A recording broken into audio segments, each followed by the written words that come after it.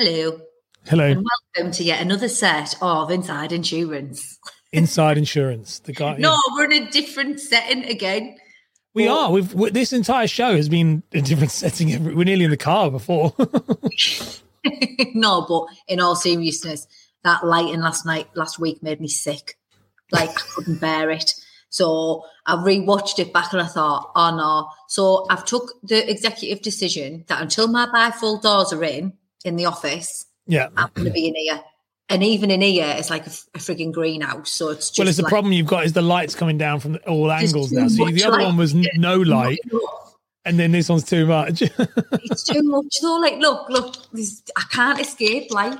So that's obviously there. Then there's a lantern over there. And then there's another one there. Another one there. Then obviously behind me there is another one. That was your bedroom there, wasn't it? That was the bedroom, wasn't it? Yeah, that was the Charlie and the Chocolate Factory room. The Grandpa Joe room. Yeah, where we all lived in there for 3 months together. I miss that room, it was cute. Like, we'd all go to sleep. The only thing I missed is that, like, I've got a bit of an obsession with watching Jaws. Like, I watch Jaws quite a lot. What? I don't know why, but I couldn't watch the first one or all of them? No, like, I like the first one the best. Yeah, I probably just watched the first one back to back. Jaws and Jurassic Park. Really? Do you know what? I've seen Jaws maybe once.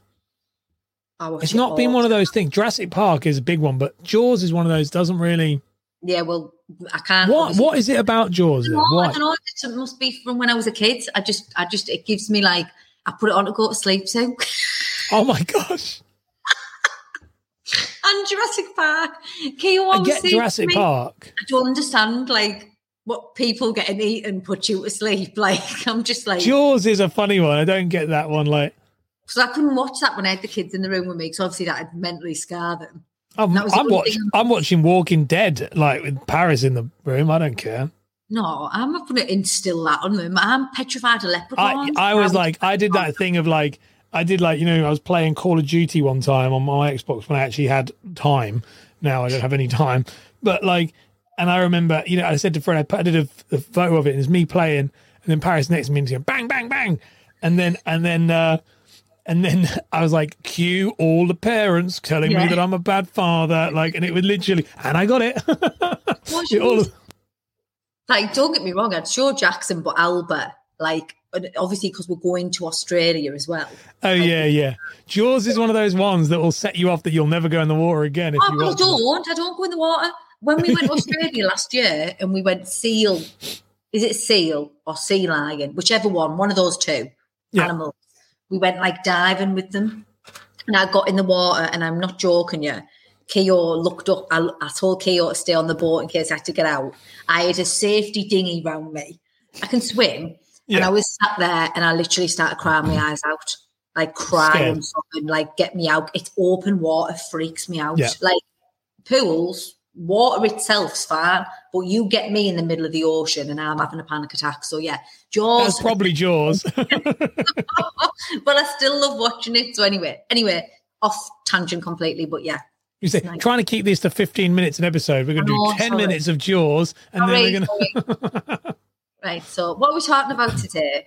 We're talking about pregnancy cover with a big P. Yeah, big P, capital P always. Right, so I've done pregnancy cover previously, but I want to go over it again because there's been new policies being brought out by providers. So Zurich have released a PEC, which doesn't sit well in my brain because PEC is actually chopped pork in a tin, but it's pregnancy and early childhood cover that you can add on. Now, this is the thing between if you're an advisor and you don't understand what's available, get on the phone to BGM and understand it, because this genuinely is going to change. Like, I can't say I struggle with it because I don't, but like when I hear people say, I know, but I don't, like, it's hard to explain or it sounds very complicated. This is really broke it down, I think. Like, they've done it very, very well.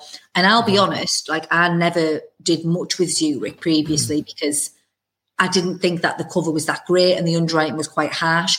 But this pregnancy-related cover is absolutely amazing.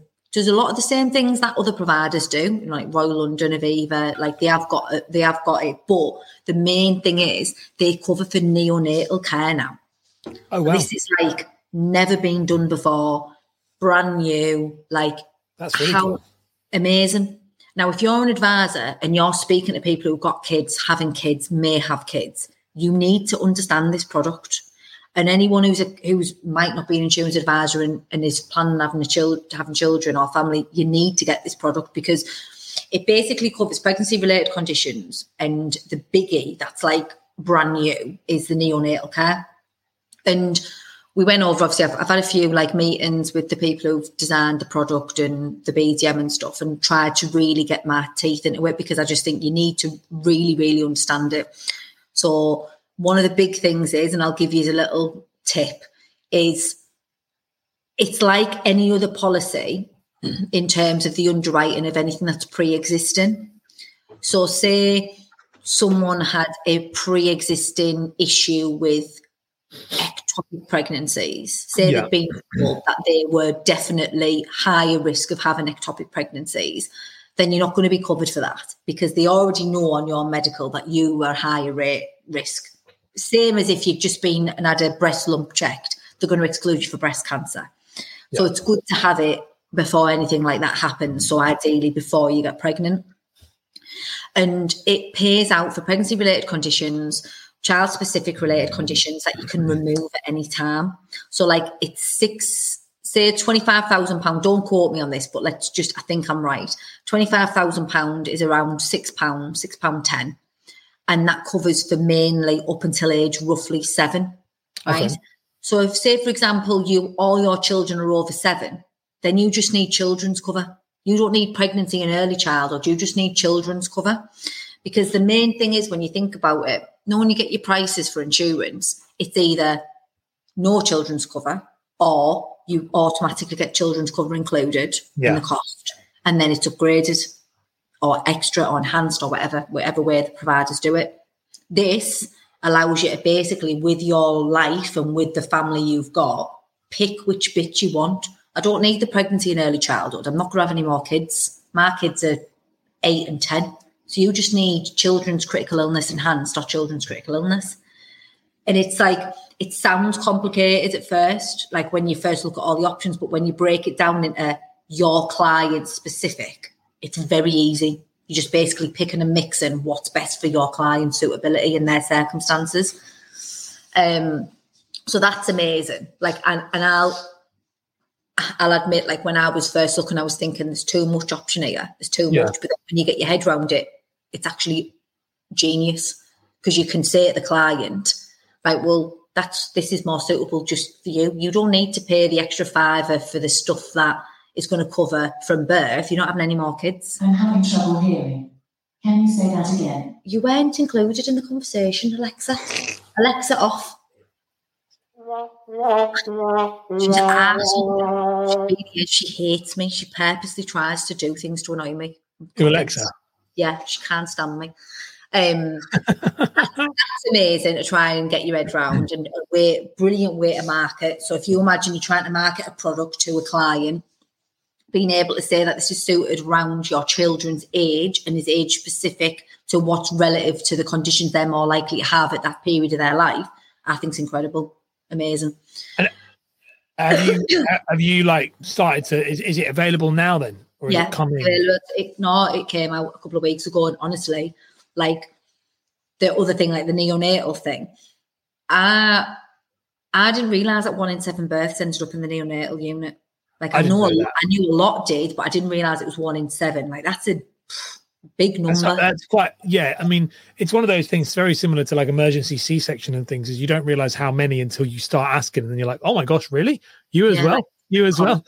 Do you know what I mean? Like we were emergency C-section, my wife, and we were like, wow, this is crazy. No one had talked about it before.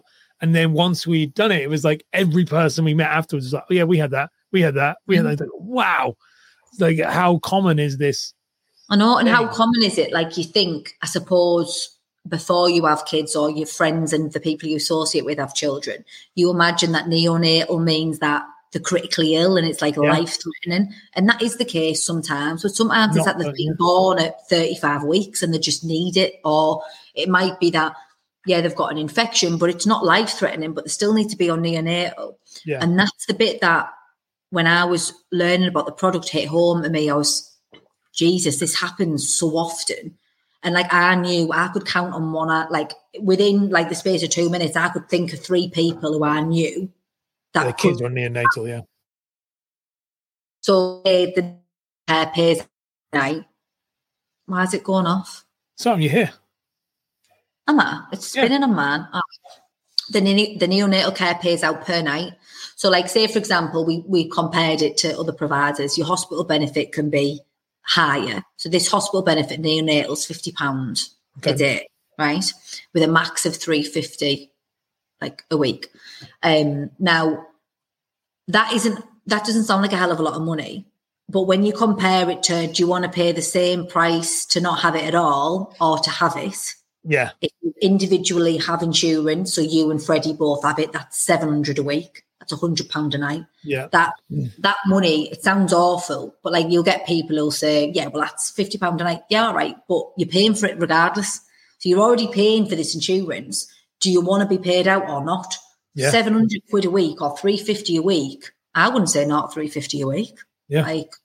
Like there's many people out there who $350 a week is their weekly wage. Yeah. Like that's a lot of money. And like just at the end of the day, insurance should be covering things that are likely to happen. Because constantly in this industry, when I'm doing doing TikToks and I'll get people who go, for example, another thing that they do is the miscarriage, 20 to 24 weeks, they'll pay out.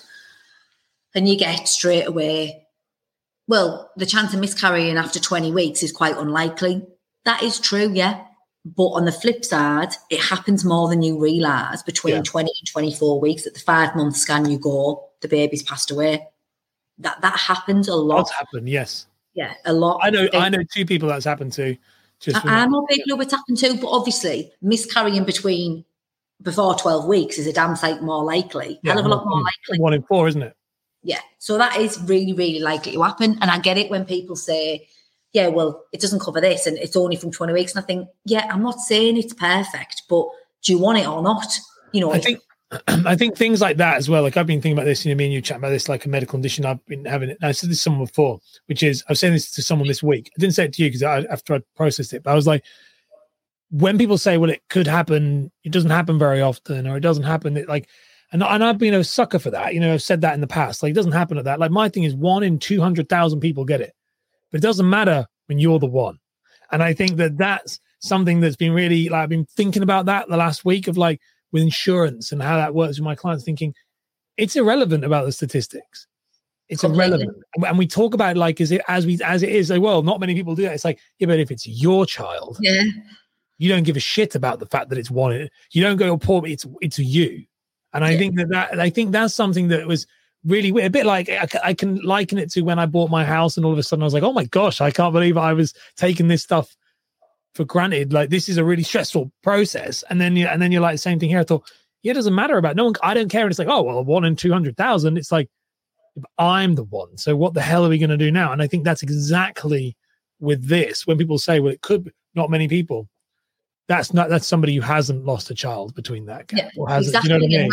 And you're like, miscarrying between 20 and 24 weeks is, I don't know what the stat is. Horrendous, though, if that happens to you. That's like absolutely awful. And obviously 24 weeks plus is then classed as a stillbirth, which it pays out for. But if you don't have good pregnancy cover, if you're not advising your client on how to protect their unborn child, like, I don't understand why.